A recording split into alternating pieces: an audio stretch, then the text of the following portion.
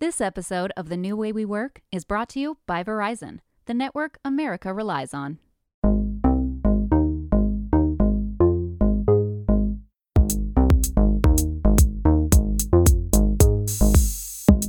This is The New Way We Work from Fast Company magazine, where we take listeners on a journey through the changing landscape of our work lives and explain what we need to build the future we want.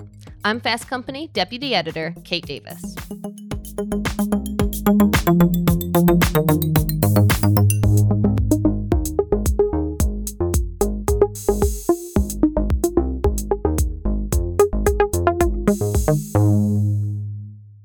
For the past 6 episodes, we've been talking about race at work as part of our season on how to build a more equitable workplace.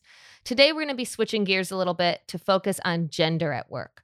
Of course, identity is intersectional, so these issues of gender are not mutually exclusive and are certainly compounded by issues of race. In the same way that when we talk about LGBTQ plus issues in the workplace, it's impossible not to discuss gender as well. But as with the race episodes, our lens into making a better workplace for the next 6 weeks will be gender. So we're going to start by breaking down the gender pay gap. This is such a big, complicated topic that we could spend the whole season on just this one issue.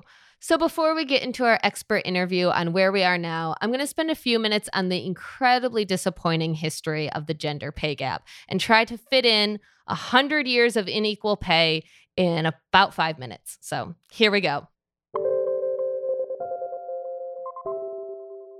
So women have been getting paid less than men for as long as women have been doing paid work at all. One of the first recorded occurrences of the pay gap was during the Civil War, when the Secretary of Treasury hired women to cut and trim currency for about half of what men doing the exact same job were earning. There was some outcry about it even at that time, a letter to the editor of the New York Times in 1869, but surprisingly, nothing changed. Throughout the late 1800s and early 1900s, unequal pay got kind of codified by systematically barring women from certain occupations. Part of that argument was that it was simply too tempting for men to work with women. And so this shut women out of many types of jobs. And those jobs that were the ones that were only held by men ended up paying better wages. This effectively ushered in the concept of occupational sorting, which dictated that women could only hold certain jobs. Think nurse, teacher. That has stubbornly persisted to this day, and this is where a whole class of so-called pink-collar jobs that pay less. There was a brief respite in the inequality during both world wars when the United States Employment Service encouraged women to take over some jobs, such as manufacturing, that they were previously barred from, so that the men could go to war. Since they were doing the same work, the National War Labor Board argued in favor of paying them the same wages. But this wasn't altruistic. The real reason behind the equality was that it was a way to ensure that when men returned from their tour of duty, they could resume those same jobs at that same pay. An attempt at equality didn't happen again until the 1960s and 70s, when the Equal Pay Law and Title VII of the Civil Rights Act of 1964 was passed. Then, in 1973, the U.S. Supreme Court banned sex-segregated help-wanted advertising. While these were all important markers of recognition and progress, the practice of unequal pay has endured for many reasons, including the lack of transparency on pay at companies to begin with. Then, in 2009, President Obama signed the Lilly Ledbetter Fair Pay Restoration Act, which allows victims, usually women, of pay discrimination to file a complaint with the government against their employer within 180 days of their last paycheck. President Obama also proposed the Paycheck Fairness Act, which requires companies with 100 or more employees to report their staff's pay broken down by race, gender, and ethnicity to the EEOC. The effort was stymied during the Trump administration, but the EEOC is back on track to start collecting data this month. But still, the gender pay gap persists. White women are paid an average of 81 cents for every dollar a white man makes, while black women are paid an average of 63 cents for every dollar a white man makes. And we aren't much closer to closing this gap than we were when our grandmothers were shut out of their well-paying wartime jobs. The most optimistic estimates suggest it will take 40 years to close the gap between white men and women, and much longer for women of color, while others place that estimate at 100 years or more.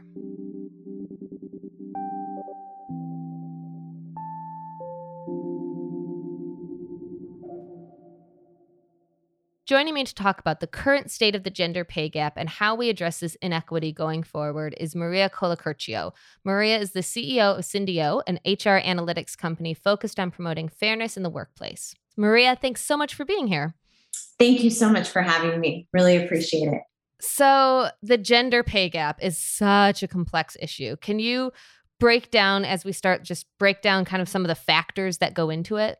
Absolutely. It is complex, and that's because it covers a couple of different topics that most people aren't aware of. So when the media talks about the pay gap or pay equity, they're actually two different things. To give you a little bit of background, in the nearly 60 years since the Equal Pay Act was signed into legislation, if you can believe this, that was 1963, we still have a pay gap issue in the US. And even worse than that, the World Economic Forum estimates it will take 257 years from now to close the gender pay gap. And it's more than a gender pay gap. It really is a racial gap too. So the two issues that often get confused that I referred to earlier, one is the pay gap and one is pay equity. So the pay gap is a comparison of earning between two groups. So most of the time when you see this in the news, they're talking about men and women. The gap is bigger because men tend to be in higher paying or higher level jobs than women. So that's the pay gap. Think about it as the average or the distribution of men and women, or white versus non-white in an enterprise or a company. Pay equity compares groups in similar jobs. So both things are an issue. If you think about pay equity, that's where we get the term equal pay for equal work. So how are people being paid that are doing similar work? That's pay equity. Pay gap is distribution. So where are people leveled in an organization? We tend to pay more for jobs that men do. And even when men and women are in the same roles, we tend to pay groups of men more than women. Does that make sense? Yeah. And that's, we've covered a lot of these issues in a lot of different ways. And I think, you've laid out kind of the broad strokes of it. And then, as an example, if you get into something like, what's commonly called pink collar work, right? So if you're saying that the pay gap is that more women are in lower paying fields like teaching and nursing, and those are called, like colloquially called pink collar jobs. But what you're saying about equity is that even when, and we've covered this, even when men enter a field like nursing or teaching, they still end up getting paid more than women. Is that kind of a good example? You're exactly right. And I think one of the most troubling things about this topic, Kate, is Cornell did a study, which was the biggest study of the labor force since the 1950s. And what they found, exactly to your point, is that as women entered more lucrative paying fields, the pay actually dropped. So you think about the converse of that, which is something you referenced, which is nursing. So nursing is a predominantly female field, but male nurses tend to make on average about $6,000 more per year than women.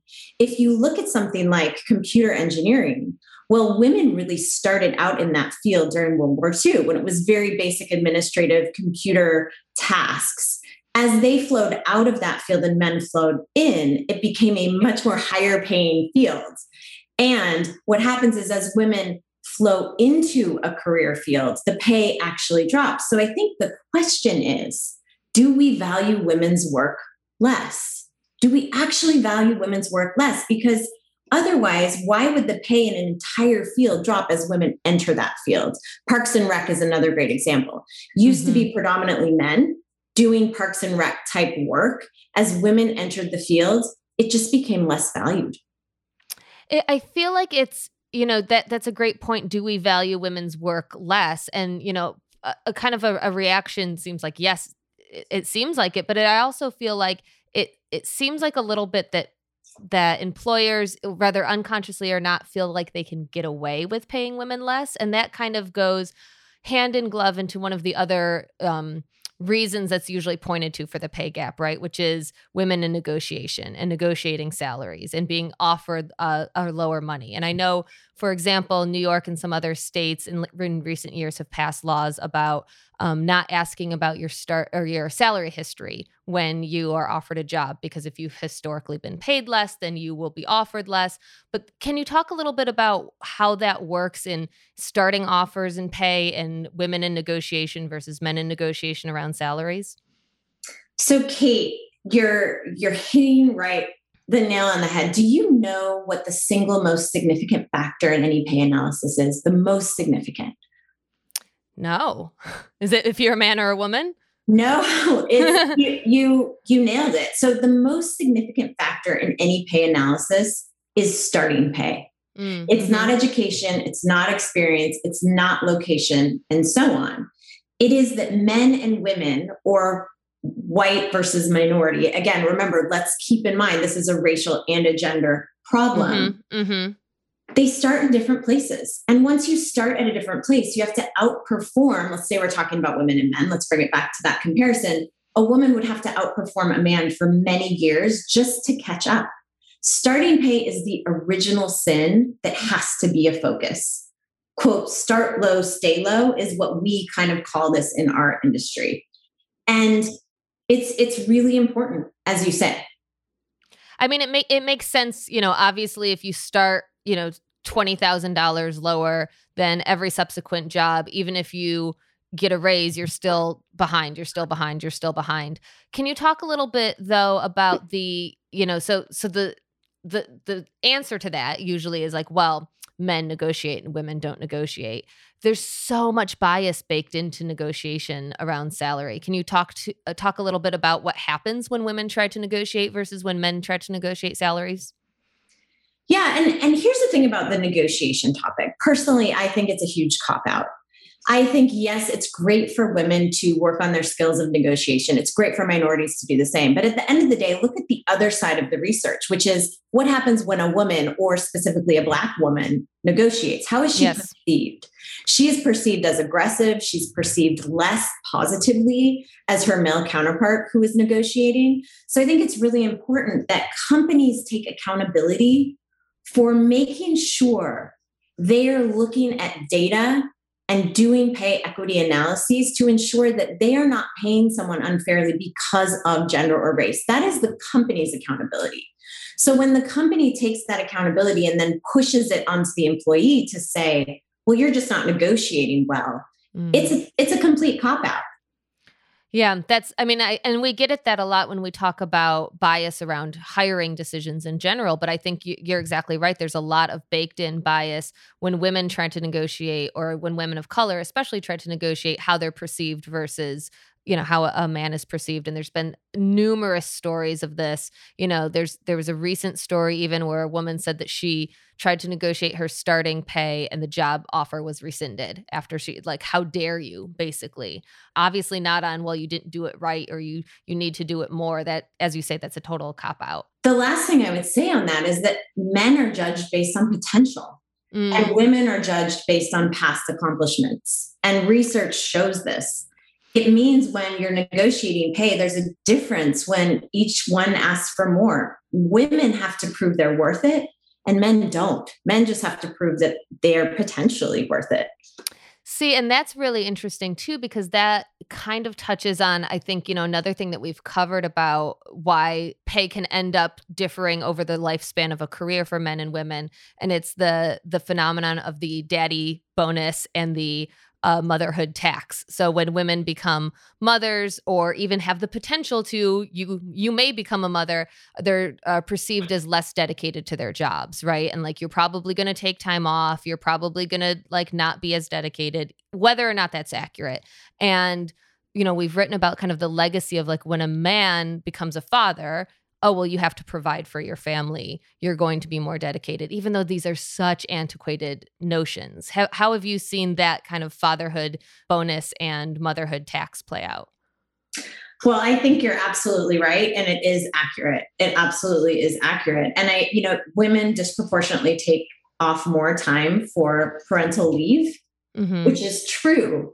But that doesn't explain the perception. I mean, this perception is amongst men and women equally. They see their counterparts that are working parents who are women as less dedicated to their work, which is pretty crazy if you bring it back to the contextual environment that we're in right now, which is COVID.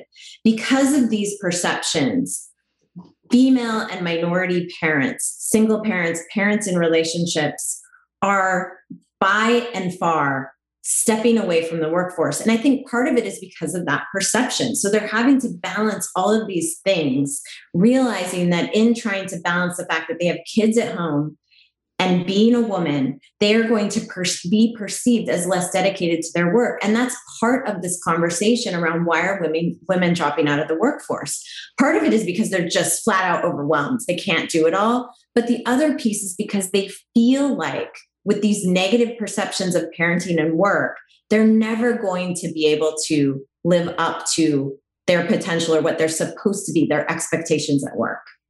Yeah, and that's something that we've also covered a lot, and something that I wanted to ask you about. And it kind of, goes along with the cost of childcare. We've written a lot about how expensive childcare is, and when families have to make tough decisions where the childcare costs more than your take-home salary, it's almost always the woman who then gives up her job, because her job, surprise, surprise, almost always is paid less than if she's in a heterosexual couple than her husband's.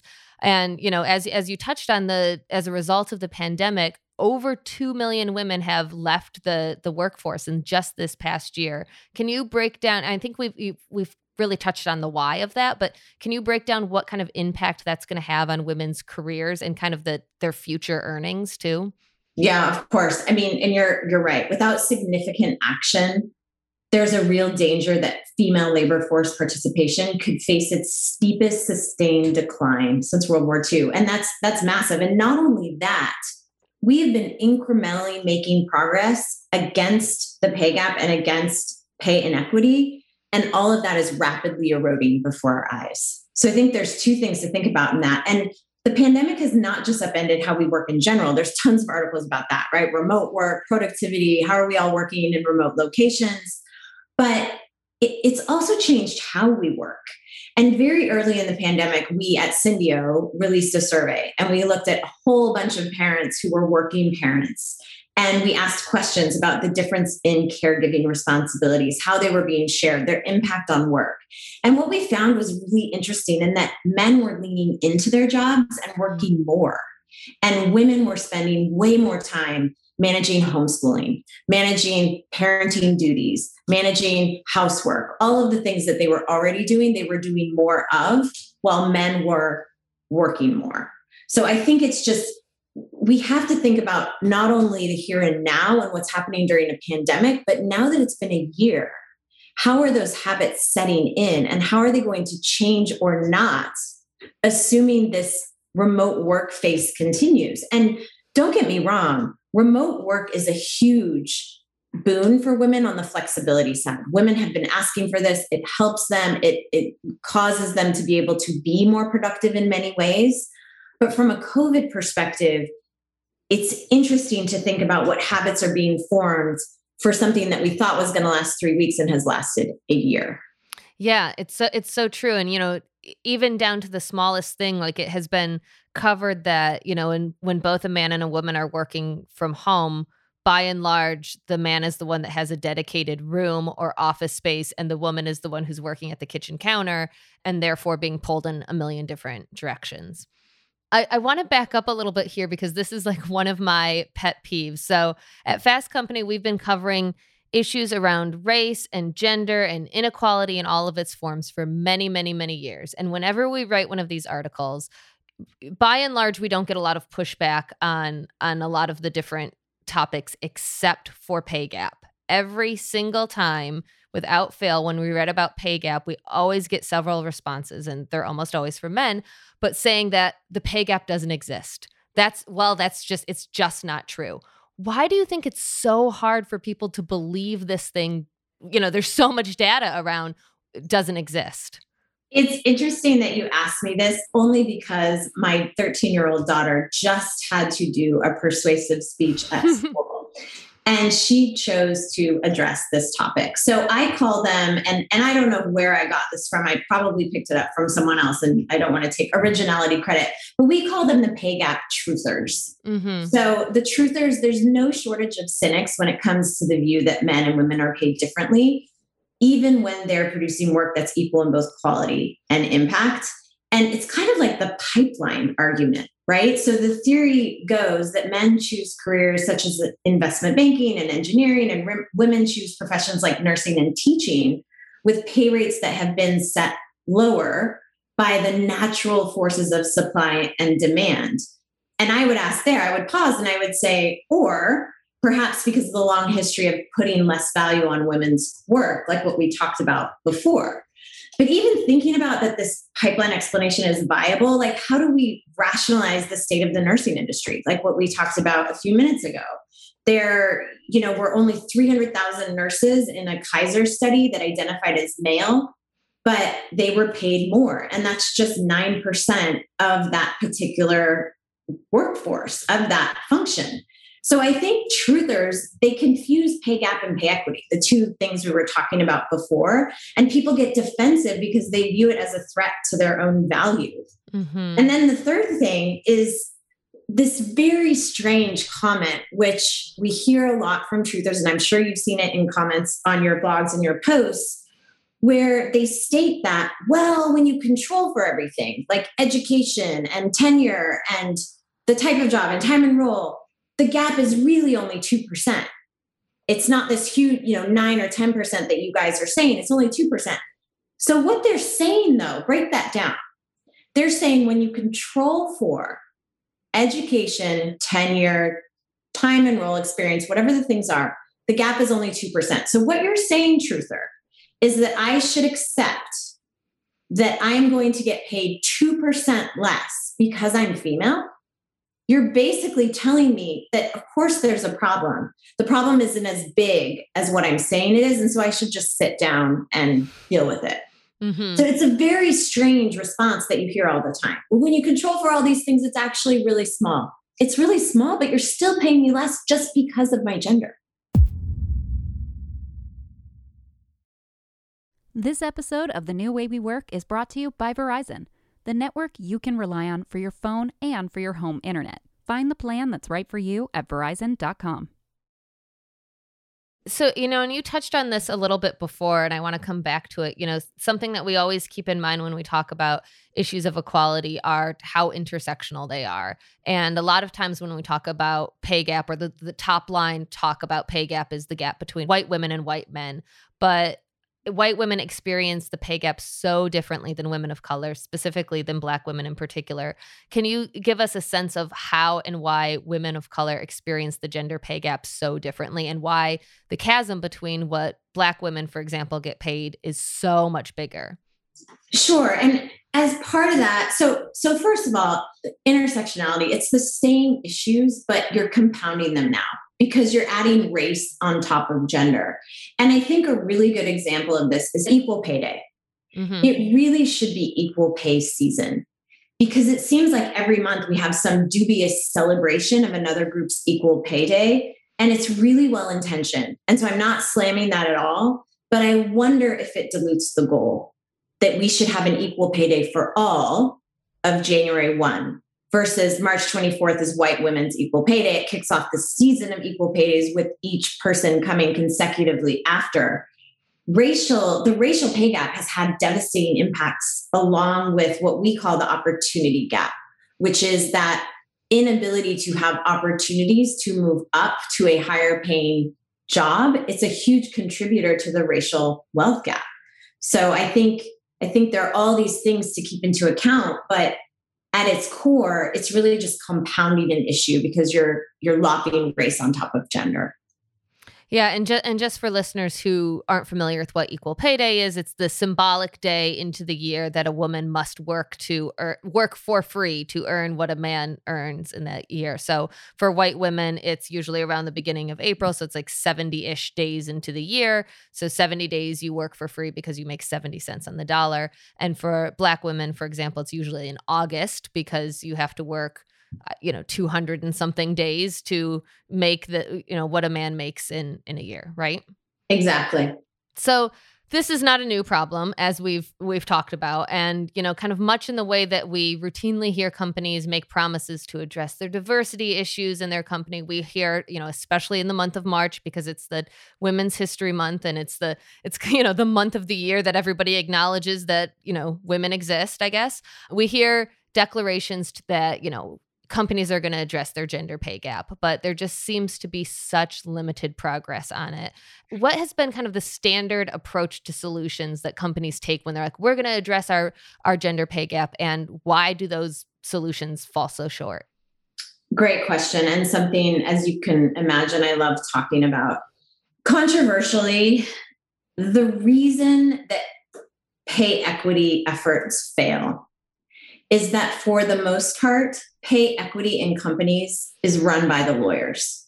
So in other words, fair pay is viewed through a lens of risk mitigation, not fairness or brand enhancement or employee engagement or a differentiator in the way our workplace functions as a fair place.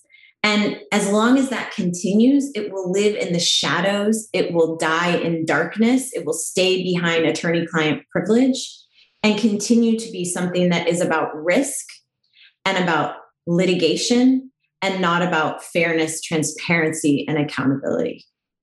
So it's all, so you're saying like a lot of companies approach it where it's like, we don't want to get sued. What's the bare minimum that we need to do? I mean, part of the reason, right, why pay is so difficult to equalize is it's never talked about. And, you know, we've covered somewhat, and I'd love to hear what you think about the idea of salary transparency at companies and if that's a solution to help end the pay gap. So transparency is not getting to know what others earn. It is, I know my range. I know where I am within the range. And I know that the company examines pay equity. I know they're fixing problems as they find them. And here's the interesting thing. Nobody expects perfection. So companies that are communicating about what they're doing to ensure issues they found don't happen again are the ones that are experiencing the most loyalty, devotion, and engagement and productivity, by the way, from their employees. Because they're saying to their employees, we're going to look at this. We're going to find something. We're going to fix what we find. And then we're committing to stay on top of it over time.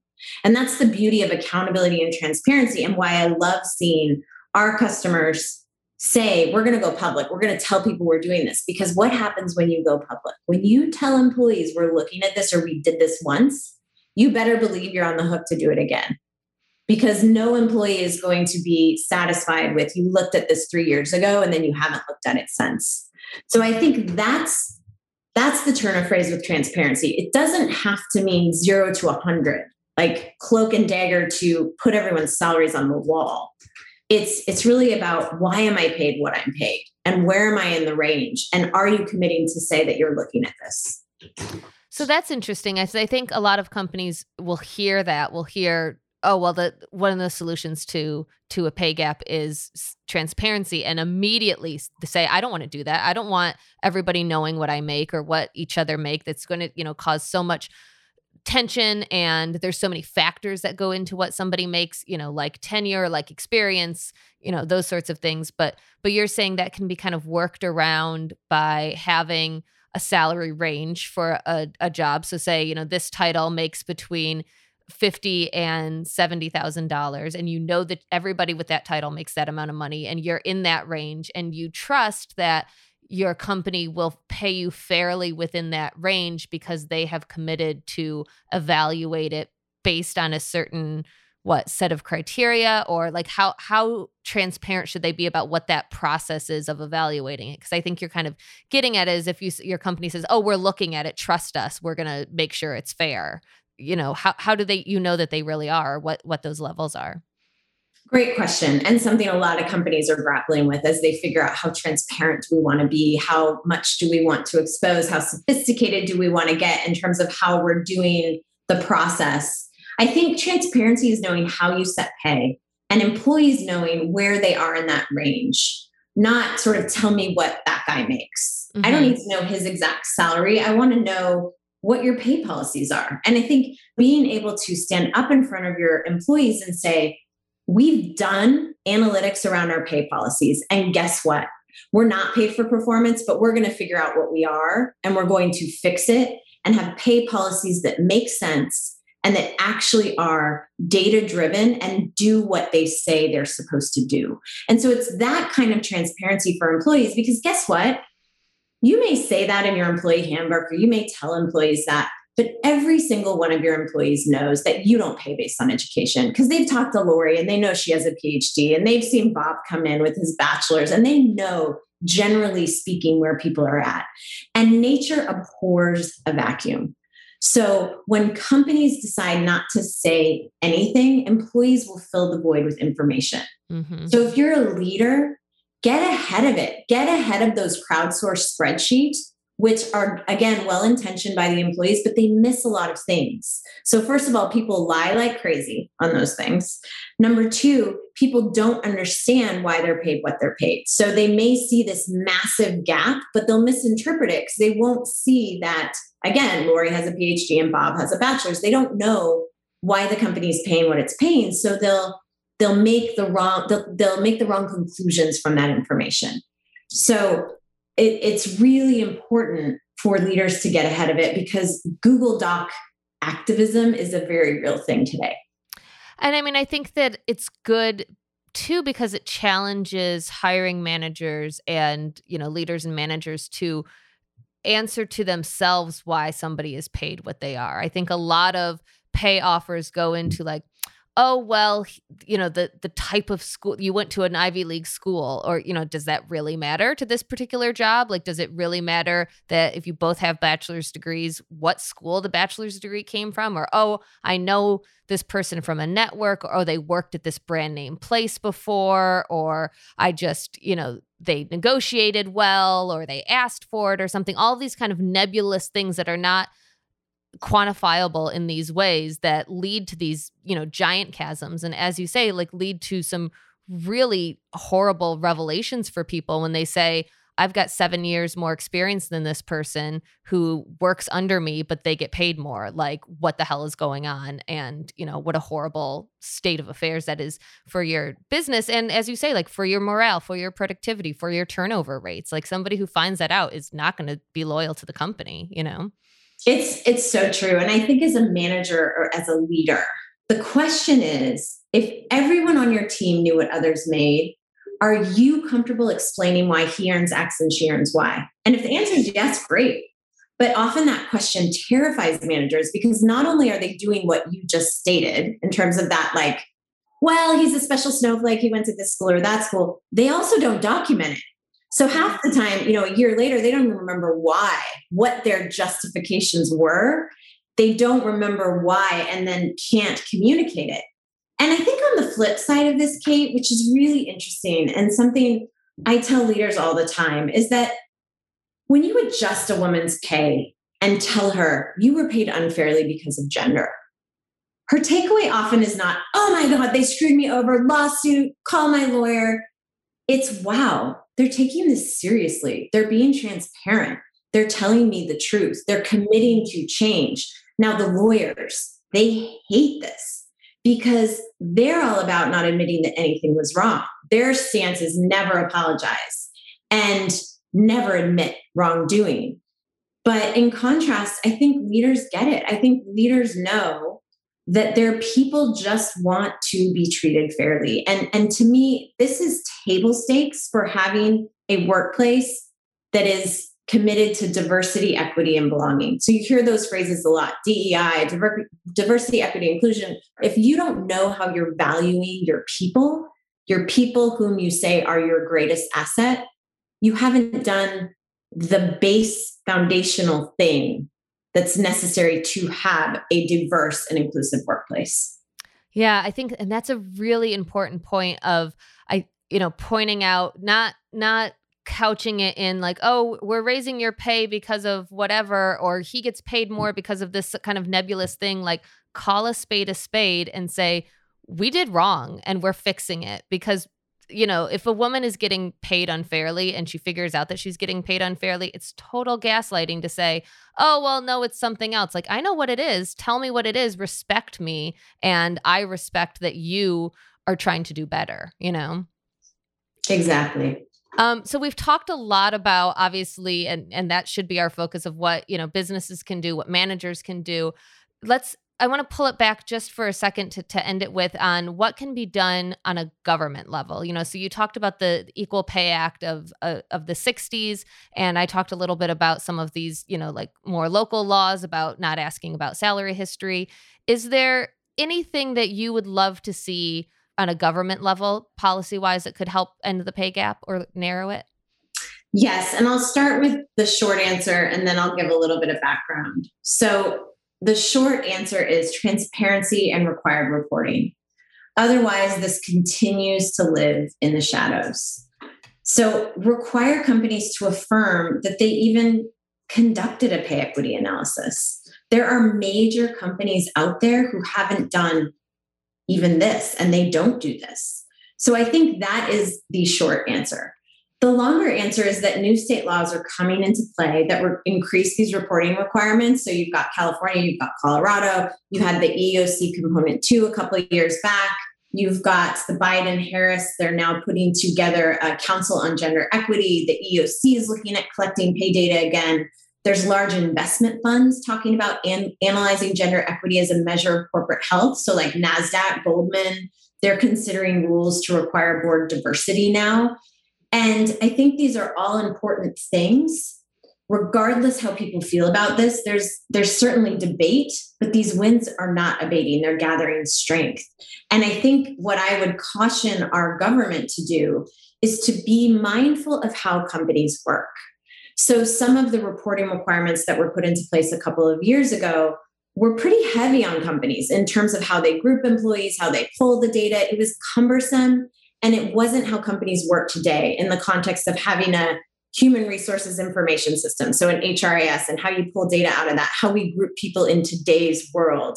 I think it's really important that as we proceed with some of these reporting requirements, that we think about it and talk with business leaders about what would be the easiest for you, CHRO analyst leader, to pull this data from your system in a quick, easy way that makes sense, not putting on business leaders really complex, cumbersome reporting requirements that just don't make good business sense.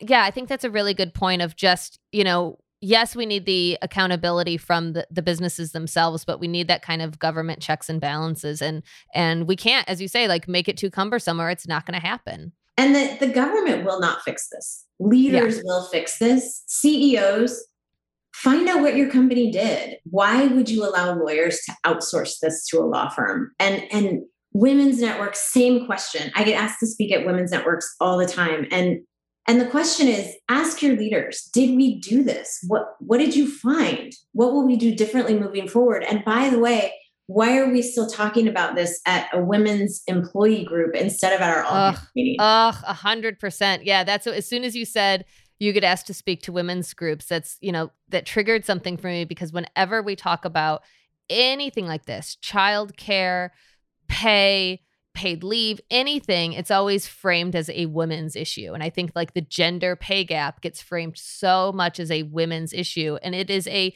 people's issue, because if you're a heterosexual man and your wife is making $20,000 a year less than she makes, like that impacts your family. And if women are forever being paid less, that impacts the economy. It is a human issue. I want to shout it from the rooftops, like stop making this be a niche thing that like women are complaining and they want more money. Like this is good for everybody. And it's not a women's issue. It's a leadership issue. And it's also, the thing for me that you're saying you've got that pet peeve around like the women's networks. I think for me is when we talk about men as allies, men are not allies. They need to be leaders on this. And we need to allow them to lead on this, because guess what? My male leaders who are now empowered to put on their calendar, they're taking their kid to the dentist. That's a great thing for them too. So they want to be able to lead on this. They want to be able to take advantage of stepping in to have a bigger role in parenting their own kids. And we need to empower them to do that. So we have to get more on board with letting men lead in this space as well. Yeah, 100%. Maria Cola-Curcio is the CEO of Syndio. Thank you so much for having me.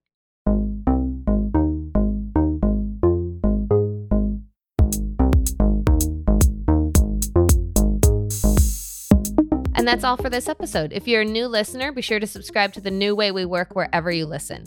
I also really encourage you to go back and listen to our past episodes. This season so far, we've covered code switching, tone policing, and the history of racial bias training, and so much more. And if you want to know more about the gender pay gap, check out the show notes for this episode, where you'll find links to articles including the history of the gender pay gap and the pay gap package that we did in 2019 called Shortchanged. If you like this episode, leave us a rating or review on Apple Podcasts. Contributions on reporting on the history of the pay gap for this episode from Lydia Dishman. The New Way We Work is produced by Joshua Christensen.